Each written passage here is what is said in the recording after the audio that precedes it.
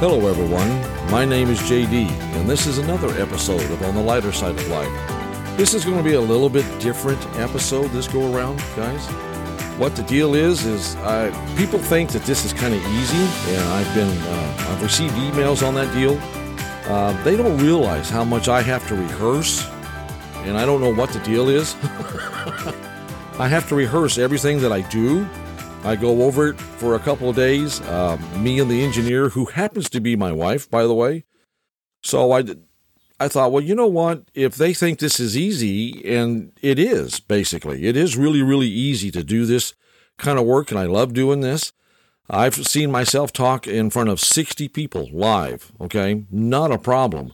But you throw a microphone in front of me, and here we go. I get all tongue-tied, and I make mistakes, and what I end up having to do is we'll record a little bit and we have to stop.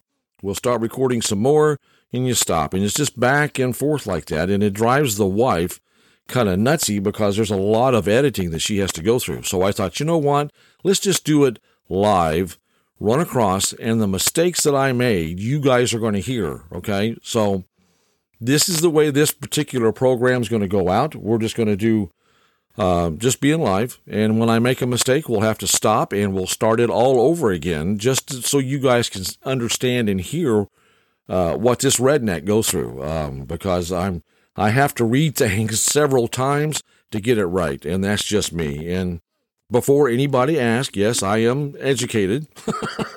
I have an education, but when it comes to presenting with a microphone stuck in front of me, for some reason, I get just as nervous as ever. I haven't been this nervous since the day I asked my wife to get married to me. But I've talked to, like I said, to 60 people at one time and not had a problem. Just sit there and talk to them for hours on end. Not a problem. But to sit back with a microphone kind of stuck in your face and you're going like, okay, I have to get this right because you can't talk too loud and you can't talk too low.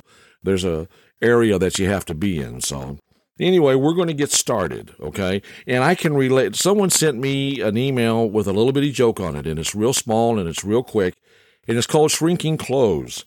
And it states, "Darling, I think our new dryer is shrinking my clothes."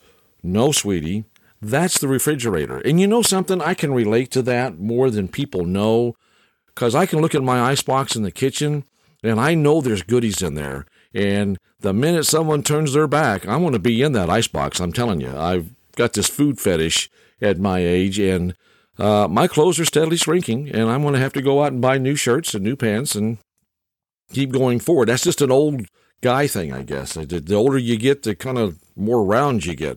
If you would have saw me at 22 years old, I was skin and bones, and my wife can testify to that in a heartbeat.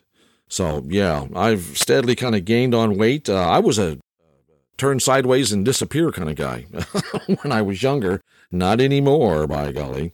Not anymore. Here's another one that was sent in to us. It says here, and I quote, "A mother took her little boy to church. While in church, the little boy said, 'Mommy, I have to pee.' The mother said to the little boy, 'It's not appropriate to say the word pee in church. So from now on, whenever you have to pee, just tell me you have to whisper,' okay? The following Sunday, the little boy went to church with his father. During the service, he said to his dad, 'Daddy, I have to whisper.' The father looked, it was just cold-blooded. The father looked at him and said, 'Okay, just whisper in my ear.'" That was sent to me, and I thought, you know, that would be just about my luck, because I've got a couple of grandkids. They'll do what you tell them, you know. And the next thing you know, it wouldn't have been a good day for me. I'm just telling you that right off the bat. So anyway, I have another one, if I can kind of find it here. And I'm losing this. Here we go. Where are we at? Here we go.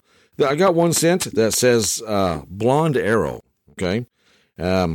Did you hear about the blonde who shot an arrow into the air and she missed? Oh, my goodness. My daughters are going to give us a call on that deal, I think. Anyway, this is just me messing up because I have not rehearsed this in any shape, way, or form. I haven't read these before today. So if I mess them up, let me apologize right now. I know I'm going to mess this up and I'm going to have to do a take 2 or 3 or 4, Usually it turns out to be like 6 takes sometimes to get something right for me, because I have a bad day that I just can't get things to go the way that we want it to go. I've lost myself here. This is just crazy. Who come up with this idea? Anyway, the engineer's pointing at me, guys. If you don't realize that, she's looking at me like, okay, just keep it rolling, just keep this thing going. Like I said, this is totally 100% unrehearsed. Okay, the next thing I have to read to you is about a woman who got tired of her husband's always coming home late, So she decided to leave him a note. After reading it, the response he gave was quite a funny one. A woman who was angry about the habitual lateness of her husband decided to drop a note that read, I've had enough. See, this is where we're going to go into take 2, because I blew that. Okay, here we go. A woman who was angry about the habitual lateness of her husband decided to drop him a note that read, I've had enough and left you. Don't bother coming after me. After dropping the note, she hid under the bed to observe her husband's reaction. A moment later, her husband returned home. She heard him walk from the kitchen into the bedroom and to the dresser. The wife watched her husband pick up the note, and after some time saw him writing something before calling someone with his phone. Over the phone, he said, she's finally gone. Yeah, I know about the bloody time. I'm coming to see you put on that sexy French negligee, as he continued, okay? He finally ended the call and left with his car keys. His wife heard his car zoom off, came out from under the bed. With anger and tears in her eyes, she took hold of the note to see what he had written. I can see your feet. We're out of bread. Be back in 5 minutes. That would be just a little bit on the cold-blooded side for that little scenario. And a couple of episodes back, it's been like 2 or 3 episodes, I mentioned that my oldest daughter was the truck killer. She was the only one that put a dent in my pickup. Okay, I had scratched it. I'm guilty of that just as the day is long. But she's the one that put the dent in it. Well, I find out from the other day from one of my grandsons. He is the son of my youngest daughter. Okay, and now she's going to be called the TV killer because she killed the TV in her bedroom. She broke the leg, didn't pay no attention to it because it was sitting up on a dresser. And when she walked away, the TV fell off. Well, now they have to get a new TV. So now she's the TV killer. I have a truck killer, and I'm just waiting because I know something else is going to come up. So, yeah, so there you go. The youngest is my TV killer. Good thing all of my TVs hang off the wall, So I have a fighting chance that she won't kill my TV, and I hope not. So anyway. Now, I've got a cute little kind of a joke for you here. It's about a Navy officer and a Marine. This isn't me. This is what was sent to me. I think it's really cute, though. There was a Marine officer. He got to his destination a little late, only to discover that every room in the hotel he went to was fully booked, putting him in a frantic mood. The Marine turned to the receptionist, begged her to look for a room for him. He got really desperate and asked if there was any bed he could sleep in. The manager thought long and thought hard and remembered that there was a double room with one occupant, a Navy officer who would not mind splitting the cost.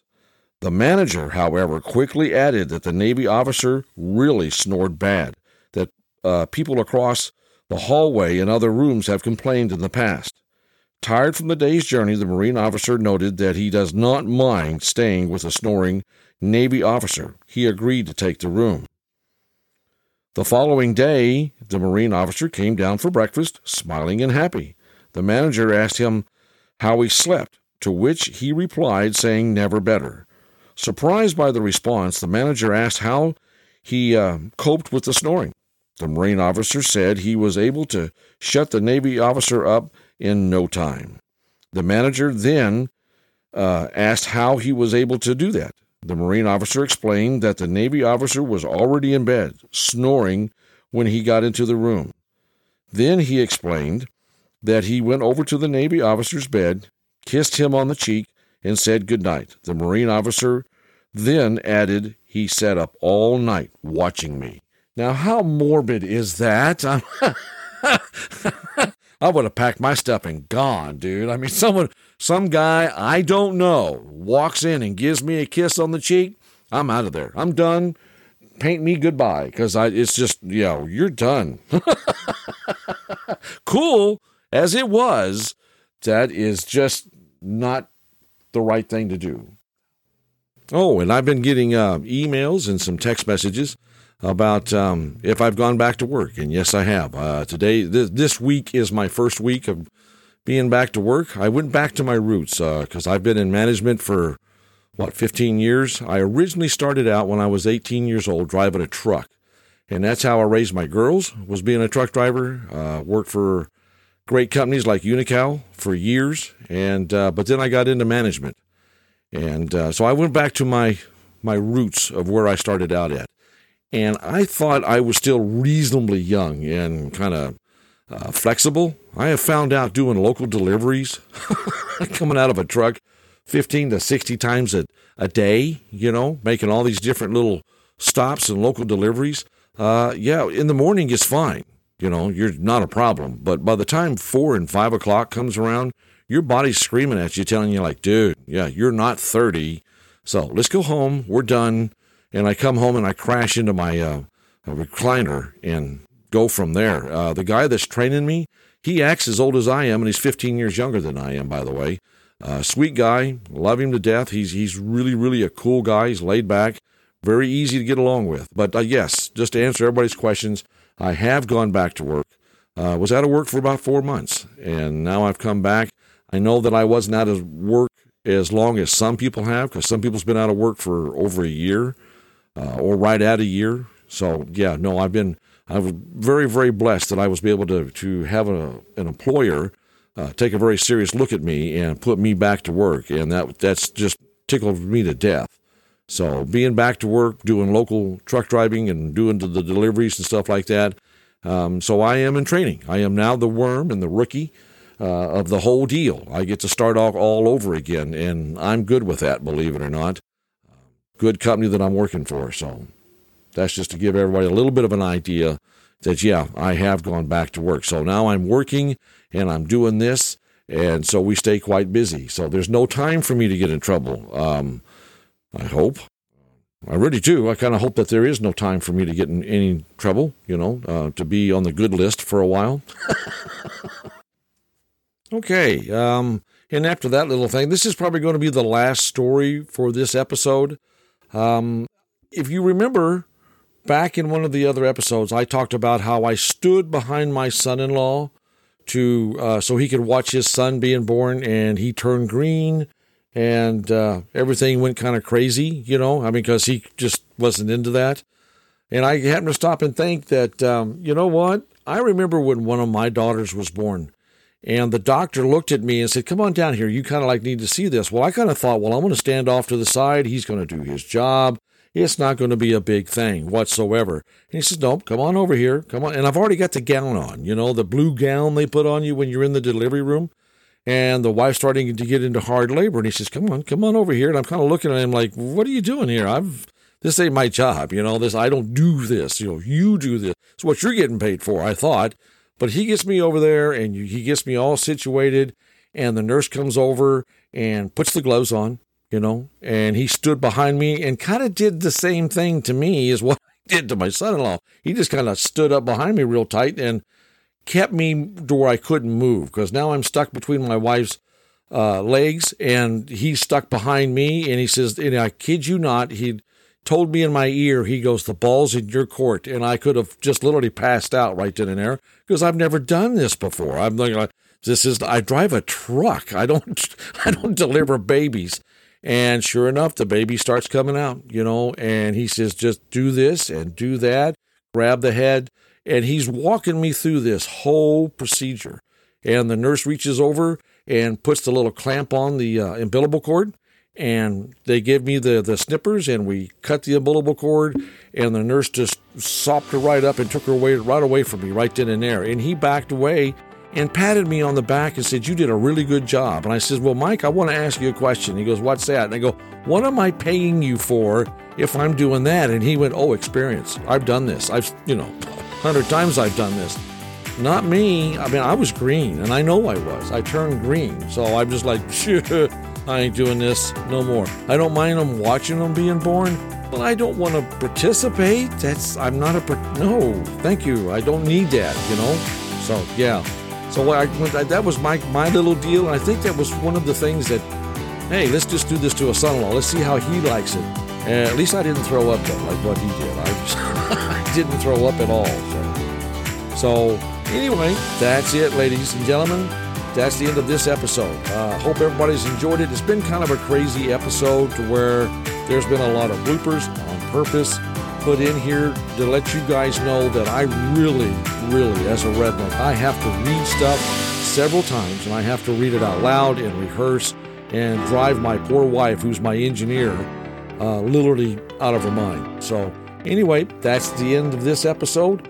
Everybody have a good day, and you've been listening to On the Lighter Side of Life.